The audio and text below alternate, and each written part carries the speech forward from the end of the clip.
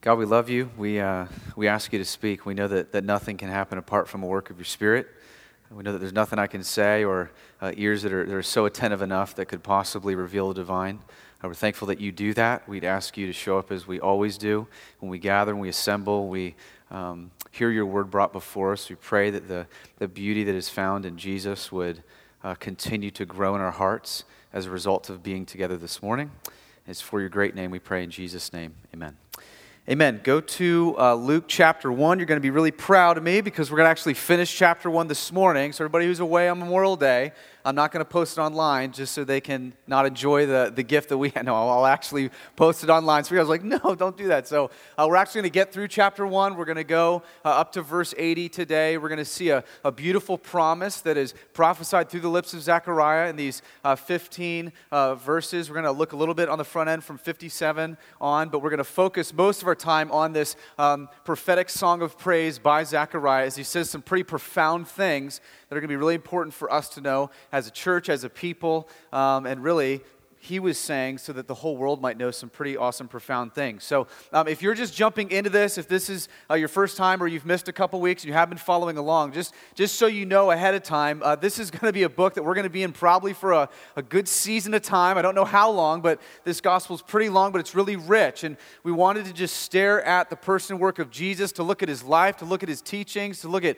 what he does so that we could be further changed and shaped more in the image of who he is. And the Gospels are what better place to look at and stare at to actually learn about those things. I said a couple weeks ago that the Gospels are really like the fountainhead of all of Scripture, that if you fan out to the Old Testament, back to Genesis 1 from the Gospels, or go all the way to the end of Revelation, you'll see that this is kind of the signpost for everything else, okay? So all the rest you're going to read, you're going to see shadows and signs of all that you see in these Gospels. So these are really, really important to know. And we've learned that this was written by a guy named Luke. He was a physician. He was a doctor. He was a beloved fellow co-laborer with the Apostle Paul. He actually is one of the only guys that didn't desert him and stay with him to the end. And he is writing to a Roman official named Theophilus because he wants this guy who seems maybe a bit skeptical about Christianity. We're not quite sure where he lands on the forum, what his real beliefs are, whether he is deist or atheist or pantheist or just indifferent to all those things. We know that he writes this so that you can be certain of the life and teachings of Jesus. And not just certain of the life and teachings of Jesus, but know them and grow in them and be transformed by them. Okay, so it's not enough just to know facts. Like Luke's goal is not so that you can just spit off some facts about Jesus and his life. He wants you to be changed by it. He wants there to be actual transformation in your heart in light of seeing the Son of God and beholding what he did in the person and work of his crucified and risen self. And so we're going to continue to see this amazing kind of thing unravel where God has seen the darkness, seen the unrest, seen the fracture, and he's going to send a deliverer to invade that space and rescue and redeem those who repent from sin, who he calls to himself. And it's going to be an amazing thing to see throughout this. Now, understand we saw that in the Old Testament there were many people that talked about this, that foreshadowed this, that prophesied about this, that there will be one to come. So Israel's waiting. They're waiting for the promised one. They're waiting for the Redeemer. They're waiting for the deliverer. They know this is coming. And so this morning it's going to be huge because we've been anticipating two significant births, right? They're going to kind of trigger this. Zechariah and Elizabeth, who were barren, who were shamed by culture, who couldn't have children. God promises them a son. When Zechariah enters the temple, he kind of doubts God, doesn't believe God. God shuts his mouth in gracious discipline so that it will result in glorious praise, which we're going to see today. They're going to have this son, John, who's going to be the trigger for the Savior, for this Messiah that was promised by Mary. Okay, and so where we're going to see this morning, where we're going to land is God breaking his silence, not just verbally like he did through the angel, but actively and actually starting this whole process of redemption through the birth of who will be John the Baptist. So we're going to start in verse 57. As we've been waiting for these two births, we finally arrived with the first one. And here is what Luke is going to write about these events. Now, when the time for Elizabeth Now the time came for Elizabeth to give birth, and she bore a son. And her neighbors and relatives heard that the Lord had shown great mercy to her, and they rejoiced with her. And on the 8th day they came to circumcise the child. And they would have called him Zechariah after his father, but the mother answered, "No, he shall be called John." And they said to her, "None of your relatives is called this name." And they made signs to his father, inquiring what he wanted him to be called. And he asked for a writing tablet and wrote, "His name is John," and they all wondered. Okay, before we dig into this, I want to say one thing that's kind of a tangent, but not a tangent, okay? One of the best things that I was taught when I first started seminary was this, and that's that as you read your Bible, and this is maybe something good to just to jot down or take a note of, no matter what text you're in, no matter what book you're in, no matter what thing you read, look for what God is trying to reveal about himself. Okay, because here's what we've all got to get. This book is not about you and me. Okay? It includes humanity, it includes acts and things that happen, but this book is primarily about God and what he is doing. He is the hero, he is the playwright, he is the writer, he is the orchestrator. So he wants you to see everything in this book to reveal more about his character, more about his glory, more about his person and work, more about what he has done, so that results in greater worship of your soul and greater enjoyment of his name. And as we do this, as we walk through this, we got to be careful, because so often we want to put ourselves in and make ourselves kind of the big deal, but there's nothing intrinsically great about us, okay? Actually, the Bible say the opposite. Everything about us is awful, stained, sinful, wicked, idolatrous, wandering, rebellious. Everything about God is perfect. Everything about God is good. Everything about God is glorious. So he wants you to see him. Okay? So no matter you read about births or funerals or weddings or events or Zachariah and Elizabeth or family occasions and people, having these amazing trials, look at what God is trying to reveal about himself.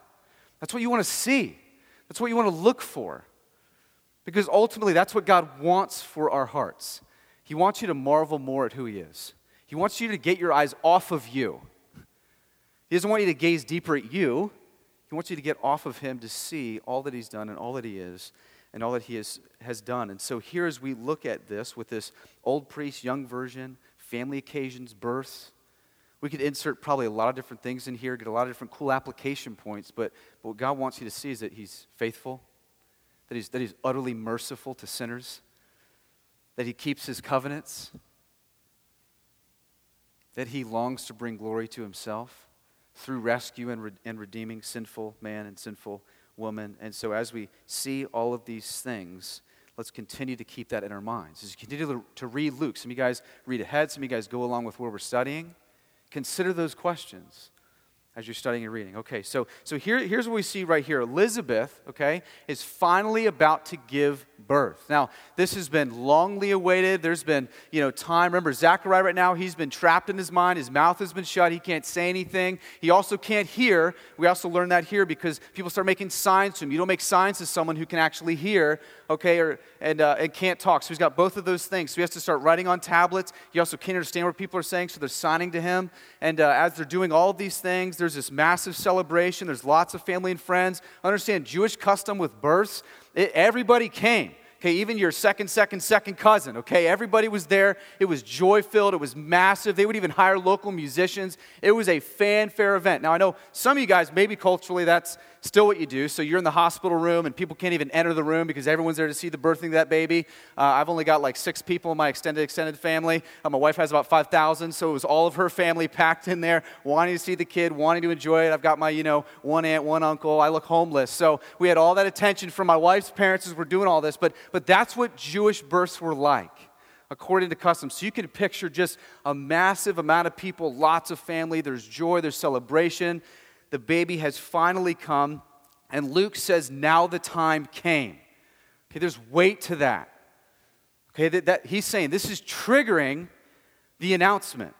The time came. It's here, right? All the angst for centuries of wanting a Messiah to deliver us from the darkness, deliver us from enemies, deliver us from oppression, deliver us from the sin that enslaves us, deliver us from the unrest. Hey, the time has come. The forerunner's here. He's going to inaugurate and tell about the one who will come, who will be the Savior, who will ultimately redeem human history. And one of the first things they would do is circumcise the child. Now, they would do this on the 8th day according to custom, and they would actually have about 8 to 10 witnesses. They would only let the father do it, okay, just for purity and for not, having to watch that. And they would have 8 to 10 people just kind of acknowledge it, okay, it was done. And they would circumcise the child. And understand, just briefly on circumcision, God instituted this not as an act to save you, but rather a mark to mark you as his. Okay, so this was a national identification to be of the people of God. This was like you putting on a team jersey, okay, and identifying with a team. Okay, so it was never something to be salvific in nature. It was something to mark you. So people would say, I identify with the people of God. I believe in the promises of God. I believe in the goodness of God. But we know that doesn't remove sin. Okay, that doesn't redeem you or rescue you from your fallen state, but it identified you as the people of God. And so Jewish people would identify their Jewish sons and daughters as being in Israel, as being part of the people of God. That's what we're seeing here. So this is all tradition. This is all part of it. This is why in the New Testament, what does Paul say? You're now marked by the Holy Spirit, right? You have a circumcision of the heart. It's a marking. It's to mark that you're his. Okay, that's where we see the evidences of it in the New Testament. And so the first thing they would do was circumcise the child after this celebration, and then after that was the naming of the child. And that's what you're seeing happening here. Okay, so there's this whole group of people sitting there all debating on who they should name the child. Now, naturally, a lot of them are saying, man, well, we should just name him after his dad. How about Zechariah, right? I mean, he's a priest. He's doing some cool work. Hey, he got the straw to go down to the temple and do that amazing thing where he went in to light incense. Even though we got muted, some bad things, weird things happened in there, why don't we still kind of honor him and name him Zechariah? And this isn't uncommon. Actually, groups of people and family often helped in naming of the child. You look back in Ruth, Boaz and Naomi, there was a group of people surrounding, and they helped name their child. So this is not uncommon. This is not crazy. This is actually part of it. I think today, we get in a little bit of debate, right? Your family walks in, tells you, hey, you should name your child this, and then, tempers flare. Everybody has a different opinion. So here as that's all happening, there's this big group of people. They're all going, hey, why don't you name him John? Elizabeth perks up, and she's pretty insistent. Like, when she says there, no, he's going to be named John, this isn't like, no, I don't think so. I think he should be John. That word is emphatic. Like, absolutely not. Like, he's going to be named John. He's not going to be named Zechariah. So you can imagine people are wondering, did you and your husband have like a marital issue? Or are you really upset at Zechariah? You don't want your own son being named after him? Like, what's going on here? There are things that we need to figure out. There's probably some confusion here. There's probably some uncertainty here. And she speaks up and she says that no, his name is to be John. Now, why is she insistent about it? Well, I think, number one, Gabriel came. When Gabriel said to Zechariah, God revealed to them, hey, you're going to name this child John. Why? Because John's name means God is gracious. Why does that matter? Because John and Jesus, who are going to be born into this world, fundamentally are in God's purpose of showing that God's going to be gracious to sinners. So yeah, his name's going to be John because that's going to mark him that Jesus is going to be Jesus because he's going to actually save him. Jesus means one who saves. And so John the forerunner and the Messiah are being given these names for paramount importance of God's purposes. God's revealing even through the divine naming of this child that he is a gracious God, that he wants to save sinners, that he wants to redeem humanity. And so all this is happening, and there's all this confusion, and they're all wondering where you came up with this name John, and I love it. Zechariah enters the picture. Good husband, he wants to lead the home even though he's mute and deaf. Right? So he is trying to enter this space. You can almost see him frustrated, getting panicked. Like he's like, I know my mouth isn't going to open till all this is fulfilled. So can you give me a tablet? Like name him John. You know what I'm saying? Like, I don't want God to kill me. I don't want God to smite me. Like, let's get this thing rolling. I want to talk. His name's going to be John. End of story. So he asks for a tablet, grabs it. You can picture him almost frantically scrambling on this tablet. His name is John. Listen to my wife. Right? Being a good husband. As everybody's given their opinions and given their names, he's probably Italian, even though he's Jewish, right? He just does it. I mean, he just gets involved and says this thing, and he has them say his name will be John. Verse 64, and immediately, I love it. God's faithful. What did he say? When this is fulfilled, you'll be able to talk again. And immediately his mouth was open and his tongue was loosed, and he spoke, blessing God. And fear came on all their neighbors. And all these things were talked about through all the hill country of Judea, and all who heard them laid them up in their hearts, saying, what then will this child be? For the hand of the Lord was with him. Okay, so after years of Zechariah begging for a son, wanting a legacy, God comes and visits him in a temple, gives him a promise. He doubts the promise.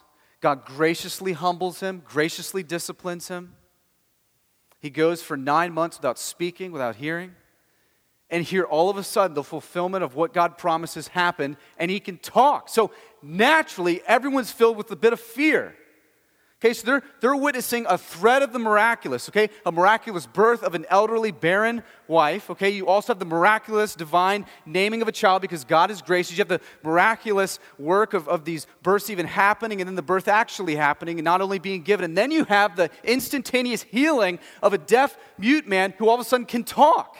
So people are going, what is going on? There's awe, there's fear. Look, anytime the power of God is at work, there's a bit of awe, there's a bit of fear, there's a bit of confusion because the divine is at play. That's what they're seeing. Man, there's something not totally human about this. Like there's a divine being at work here orchestrating these things and causing these things to happen. And so they're all marveling at it. There's fear coming over all the neighbors. And don't miss what Zechariah does. I love this. Right when his mouth was open, what happens? He worships. I think that is so important to see. The first thing he does when God finishes his gracious discipline of his heart is he worships. Why is this huge? If you're in Christ, God does not discipline you to punish you. Like he does not rescue anyone to destroy them. He rescues you and then disciplines you so that it'll lead you into deeper life and greater worship of his name. And you're going to see that as he rolls into this song. So just a quick question. I mean, if you're in a season of discipline, you're in a season of darkness, you're in a season of God, what are you doing here? Trust me, he's doing it not to beat you over the head, not to condemn you, not to make you feel guilty. He wants it to result in greater worship of his name. So take hope in that he is lovingly disciplining you. That he's graciously walking you through something that might seem like it's God. No outlet, no light at the end of the tunnel. Man, hang on because it's going to result in greater praise. I shared this, how every single time, without fail, God has done this in my life. It has never not led me to greater praise of his name. It hasn't.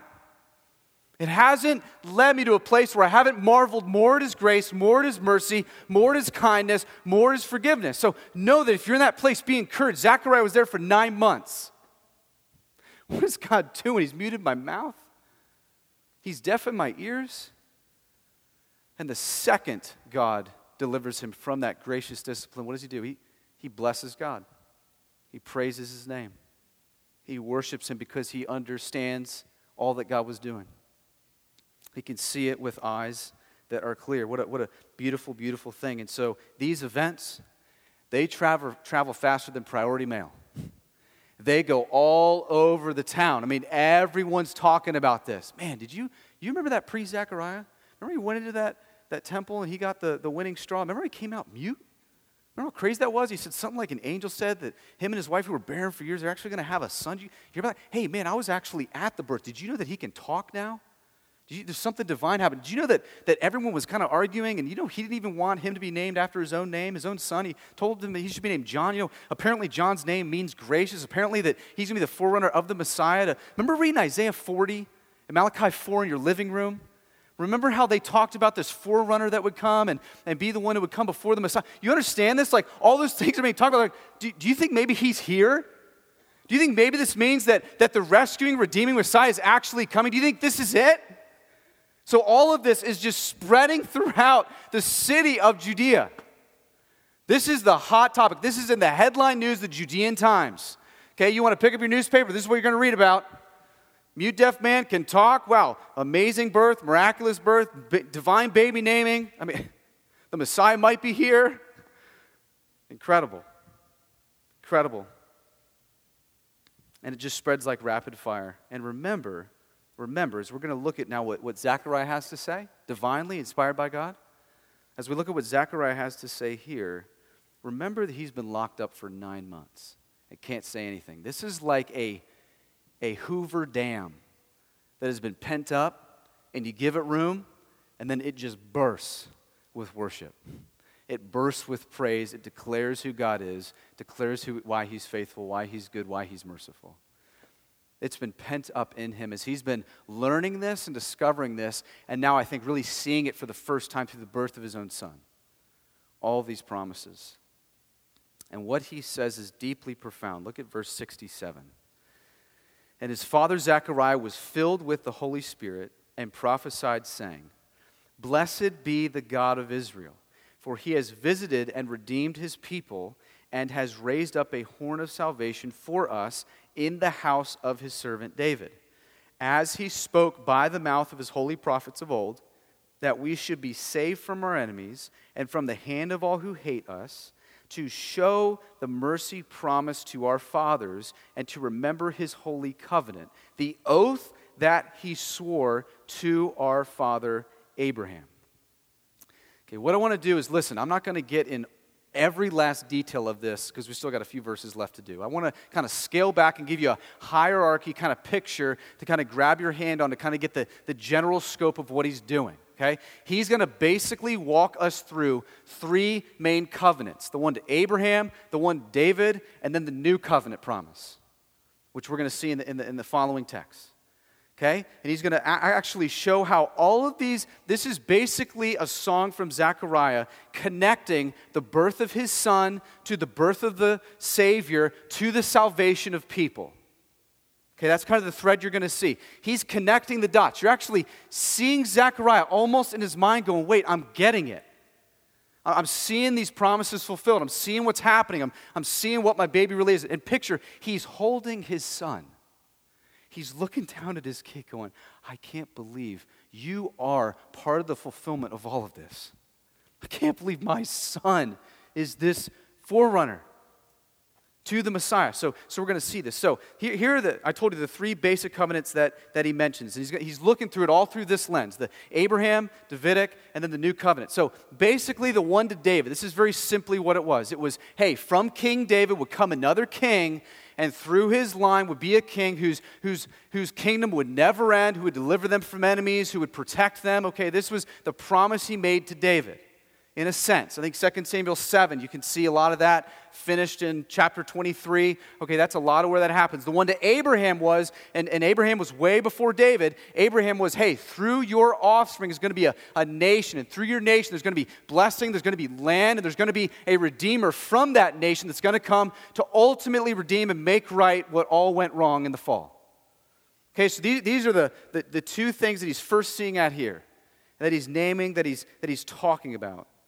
And so Zechariah is bridging this gap of this covenant God made to his people that is being fulfilled. And he starts out just praising God. Blessed be the Lord. Why? Because he's been silent for 400 years. There's been no word from God. There's been no voice from God. There's been no message from God. I mean, is he faithful? Is he going to do what he said? Is this deliverer really coming? And so he's going, man, wow, the time is coming. This Redeemer and Rescuer is actually being enacted. This plan of redemption in its fullness is happening, and my son is playing a role in that. So blessed be God, right? How good is God that he would use me, use my family to accomplish and be a part of this divine role of redemption. Amazing. Amazing. I mean, if you're a parent, you can maybe get just a little of the joy he's feeling, right? A little of the excitement, a little bit of the awe that he's feeling that his son would play a role in redemptive history. And he's saying all of this, and not just redeem us from earthly enemies, but from the spiritual enemy of sin, the spiritual enemy of darkness that enslaves us, of the adversaries of this world, Satan, who would come and want to condemn, kill, and destroy. He knows that this Redeemer is coming to break through all of the things that hold our souls captive. Now the question is, how's God going to do this? That's what Zechariah's thinking. I mean, because he knows he's going all the way back, right? I mean, how can God deliver enslaved people to their sin? I mean, he knows his Old Testament really well. I mean, he's seen the ups and downs of Israel. He's seen their idolatry, even saw after captivity, not really idolatrous, but still not believing the truthfulness of God and his commands. We're going to get into the Mosaic Law in a minute. He saw that the law only exposes sin. It doesn't help break sin. Like he's seen the sacrifices over and over, and he's thinking about Hebrews. It hasn't even been written yet. And Hebrews saying, hey, all those sacrifices, yeah, that was just a shadow of the things to come, the perfect lamb that will come, because all those things were just to make a point that one will come to permanently deal with sin. But you know it has to be atoned for somehow, and it can't be against your good deeds and your good works, you attending church or going to the temple or saying all your prayers.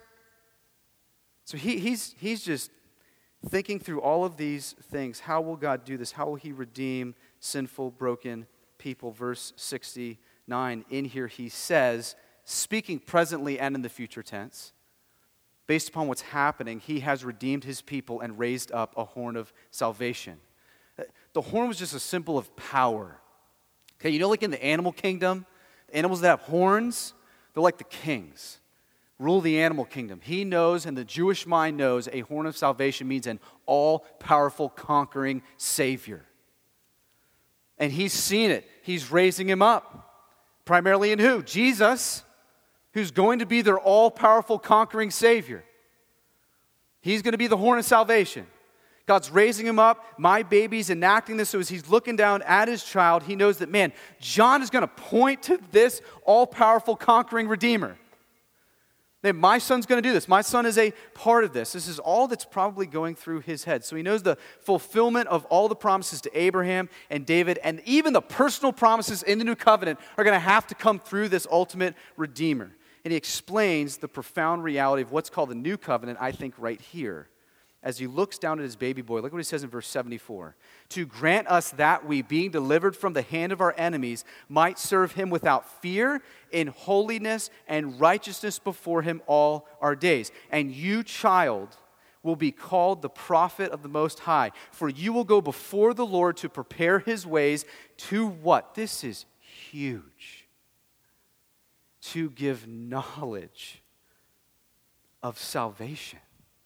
Wait, people are going to know there's a way for permanent rescuing from sin?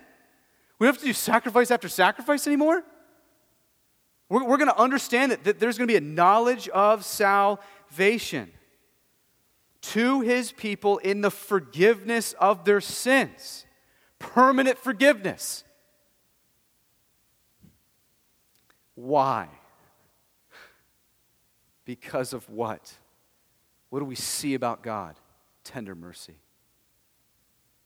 Because of his tender mercy of our God, where the sunrise shall visit us from on high. Remember, Malachi 4 saying, hey, the sun will rise with healing in its beams.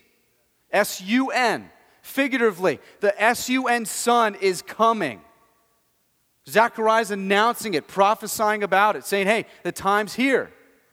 Redemption's coming. It's being enacted. Will rise and give light to those who sit in darkness. Why do you think Jesus was called the Son of Light? The light of the world, right? See all this language? This sun, it will give light to those who sit in what? The shadow of death, who sit in darkness to guide feet to the ways of peace. Those who sit in ignorance, those who don't see their sin, those who don't see God as good. He's going to be the light that shows them and reveals how sinful we are, how holy he is, and how much you need him. Man, this light is going to break through the darkness. This is the whole Bible's profound. But this is like a rudder in your Bible. This is like a door hinge. You're seeing all of these things come to pass, this transition into the new covenant promise that Jesus later will say, hey, it's going to be ratified in my death, in my resurrection. Luke 22, the blood that you drank, it's the blood of the new covenant. All the promises fulfilled in me. I'm the one who ratifies it. I'm the one who makes it whole. I'm the one who stamps it and seals it. So Zechariah is filled with inexpressible joy beyond comprehension. Now here's what is, I think, huge to understand. I believe there is another covenant in the back of his mind that was not salvation in essence. There were a lot of covenants God made in the Old Testament that weren't all salvific in nature. Okay? You got the one he made to Noah, right? What was his promise? I won't flood the world again. I won't flood the earth again. That's not necessarily salvific in essence. Okay? There are some covenants he makes that are explicitly that. Abrahamic and Davidic. Okay? From your line, this Redeemer's going to come. Sin, forgiveness, mercy, covering, atonement. But in the back of his mind, he knows, because he knows the Old Testament, he knows that God came and made a covenant with Moses. What happened was this guy Moses, who was leading God's people at the time, he went up to a mountain called Mount Sinai, and God gave them, the people of Israel, the law, which is, in a sense, God's truest statement about what is good. Okay? It's all that's good, it's right. It's his demand. And here's what happens. It's fulfilled in the Ten Commandments, primarily summarized in Jesus' statement, love the Lord your God with the whole soul, mind, and strength, love your neighbors yourself. Okay, so you have that given. But here's the thing. People were thinking, okay, hold on a second. Does the law help fulfill? If I obey the law, will that fulfill the promise that God made to Abraham and to David? And Zechariah knows, okay, that law is not going to fulfill that promise because he knows that there is no way to keep the law to atone for sin. He knows that the law only exposes your sin, only excites your sin according to Romans 3. So he knows, okay, righteous works, good deeds, just trying to love him enough and muster up all these good things, even though it's good, God's good law. He gave that for us not to free us, but to show us how enslaved we are, so that when the deliverer might come, the Messiah, he'd free us from that and fulfill it perfectly for us. That when Jesus comes, he actually lives that out. All of God's demands, he lives it out perfectly on our behalf for us, so that now all these promises that God made can be perfectly fulfilled in this Redeemer. And that's why Zechariah mentions in this song Abraham and David. But in the back of his mind, he's understanding and knowing that's why. That's why. I've seen what the law does. I'm aware of my own imperfection. I'm aware that I can't possibly obey God's truest statement of all that is good. And so Zechariah is here going knowing, I know there's no way the promises to Abraham and David are going to be fulfilled in that law. Someone else has to do it for me. And now there's going to be knowledge of that salvation and forgiveness of sin when we break the bar every day, when we miss the mark every day, when we stumble and fall and look goofy and wander, and he graciously brings us back, not because of what you're doing, but because of what he did for you in the person and work of Jesus Christ. And this is what's so incredible. This is why he says, look, we might serve him, God, what? Without fear, in holiness and righteousness. What's he saying? We're going to be able to serve God without fear of his wrath or fear of his curse. Why? Because he's going to take it on himself. We can actually now serve God in holiness and righteousness. Why? Because we're going to be made his. I mean, the righteousness God's going to see is not my own. It's not me upholding the law. It's going to be the one who did it for me and stands in front of me and gives me his righteousness. This is amazing what Zechariah is putting together in the God-inspired words of this Bible. This is why I'm telling you, when I read the Bible, when people say, well, how do you really know it's divinely inspired? I mean, this guy's not that smart. I mean, he can't put all this together. He can't see all of this. I mean, the guy was just mute for 9 months. He was just doubting God's faithfulness and his covenants and his promise in the temple. And here he's overwhelmed with wonders. God's revealing to him the plan of redemption, the plan of salvation. And it's amazing that he's going, man, we're going to be able to serve God in holiness and righteousness. It's not because of the threat of law, because of what God graciously does for us, namely in Christ. There's going to be permanent salvation. It's not going to be because of our deeds, not going to be because of our works. So Zechariah speaks to this new covenant, and he says if you sit here with me this morning as an accused, sinful, frail, keenly aware of your shortcomings, brother and sister, look at what he says to accused, rightfully condemned sinners. He speaks to this new covenant and the person and work of Jesus, verse 77. He gives knowledge of salvation and the forgiveness of sins because of the tender mercy of our God. The sunrise shall visit us and give light to those who sit in darkness and shadow of death and guide their feet to the way of peace. This is the great new covenant promise. And what is it? Mercy is here. Mercy's here, guys. Forgiveness is here. I mean, it's now come. Now, us post side of the cross. Again, Luke 22 again. Do you understand the weight of what Jesus said when he said this new covenant is ratified in what I'm about to do? Do you see that? This is beautiful and profound. This is good news. And Jesus is saying, it's me. It's all about me.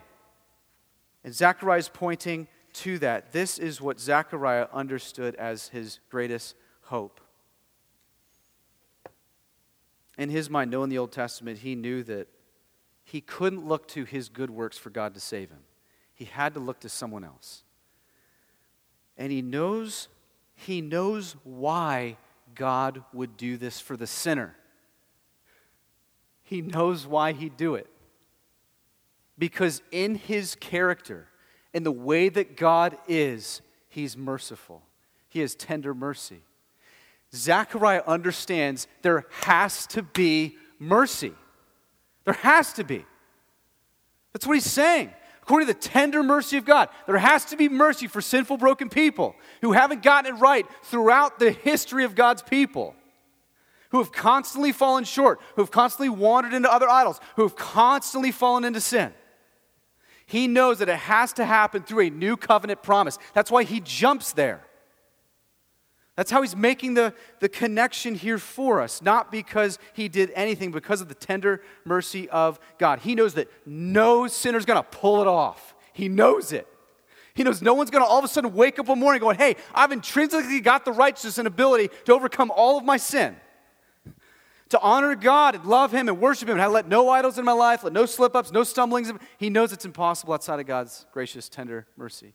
And I love this. This is not God conceding.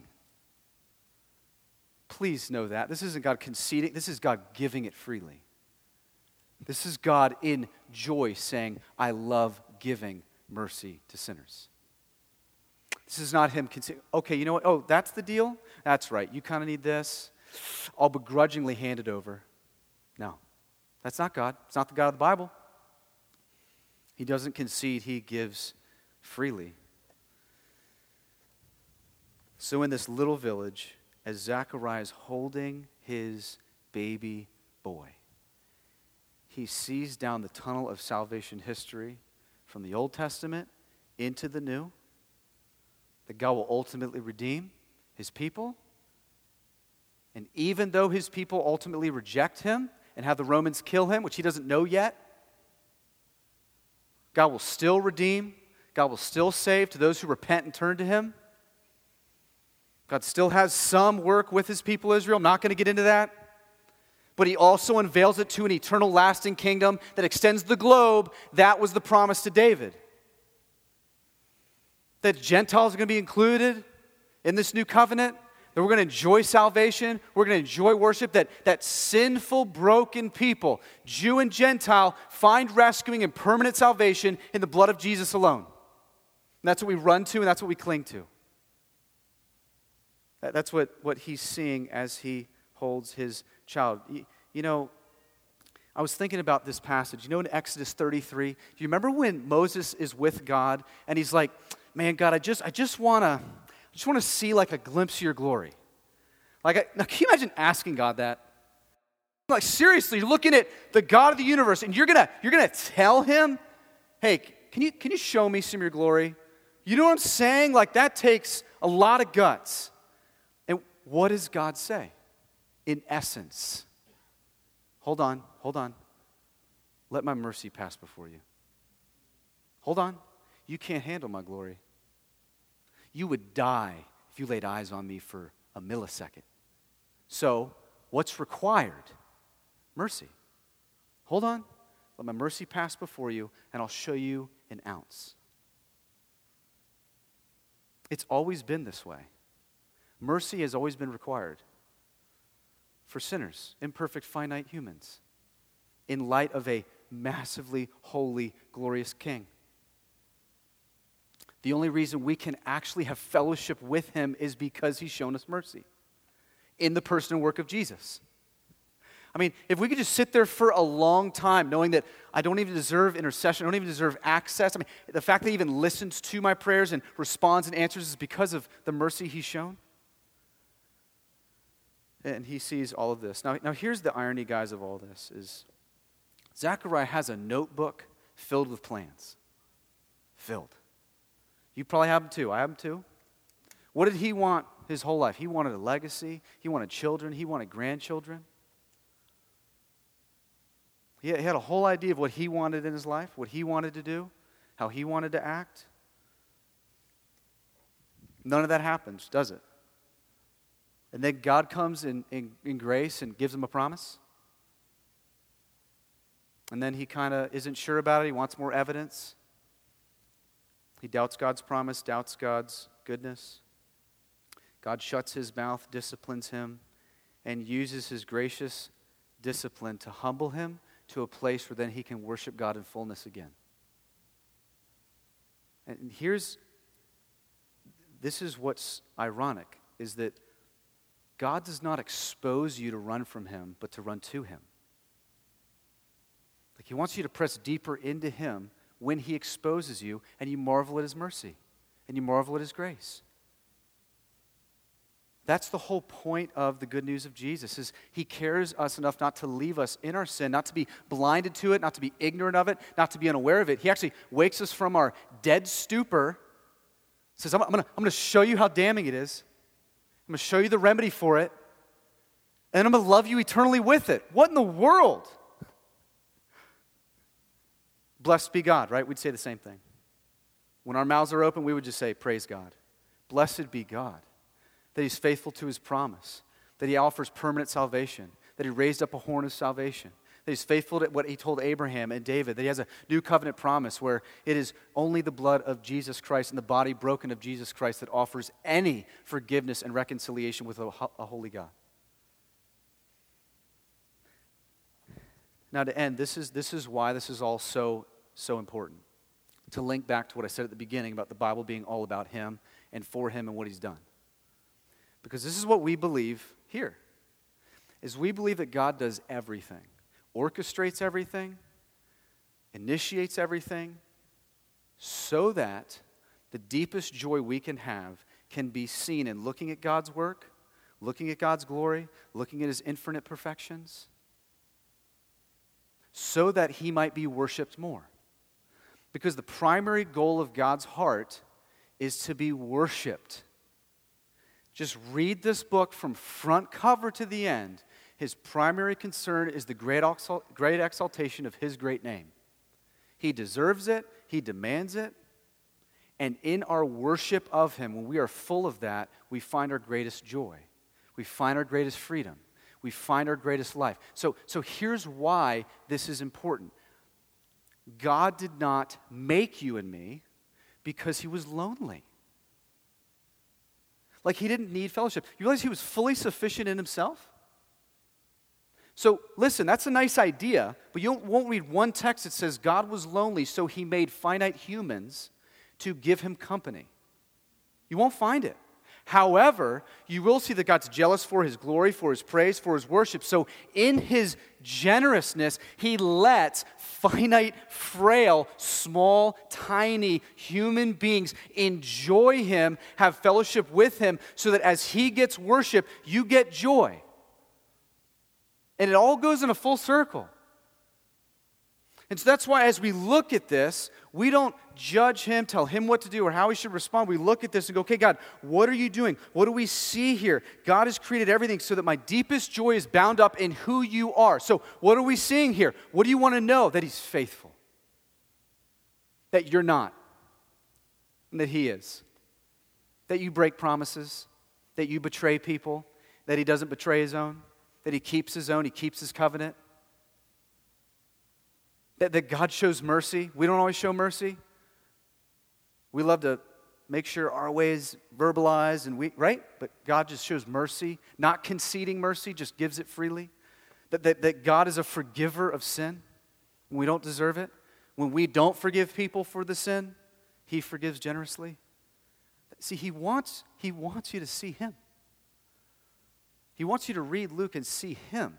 See what he accomplished through the work of his Son. That God keeps extending hope. I don't know what the dark spaces are that you're living in right now, but I know he doesn't want you to dwell on your dark spaces. He doesn't want you to sit in your anxiety or your depression and just wallow in it, keep looking at it, expecting miraculously some change to happen for you to find something. He wants you to look up. He wants you to see him. I mean, I remember in college, this was one of the things just reading through my Bible that was profound for me was, hold on a second. I've spent most of my life trying to fix me, even though I know Jesus Christ is the only answer that fixes me, and I've just been staring at me for hours upon hours upon hours. And I've never looked to him. I've never been reminded of who he is as the great Redeemer, Healer, Restorer. So let's ask God to remind us this morning of his great promises here in Luke 1. God, thank you that you're a covenant keeper. Thank you that you keep your promises. Thank you that you're faithful. Thank you that you have tender mercy. Thank you that you've made a way for us to have fellowship with you, not because you need it, but just because you wanted to blow our minds and give us deeper joy. That you knew through the enjoyment of you, you would receive greater praise. That through creating all things and us finding our greatest sense of worth and value in you, it would cause greater worship of your name and greater joy for our souls. God, thank you that we don't complete you. Thank you that we don't add to you. Oh, you'd be a horrible God if that were true. You'd be an insufficient God if that were true. Father, I pray for those this morning that find themselves in dark places. The God, the hope of Christ, the horn of salvation, the promised one who did come, who perfectly upheld the law for them, who died a death for them, who rose again victorious, validating and ratifying all that he promised, that through his broken body and his shed blood alone, we can be forgiven of sin, shown tender mercy, reconciled with God, given the mark of your Holy Spirit, identified as yours, adopted into a new family, where we will rule and reign with you one day for all eternity, for generations upon generations. God, put our joy there, put our hope there, put our refuge there. And God, as we observe the Lord's Supper this morning, as we consider your body that was broken, your blood that was shed, there would be a sweetness to it as we remember what you've done, as it is a symbol of what you've done, that even this does not add any righteousness to us. This does not forgive sin. You alone do that. And as we remember that, then we find great joy. In Jesus' name, amen.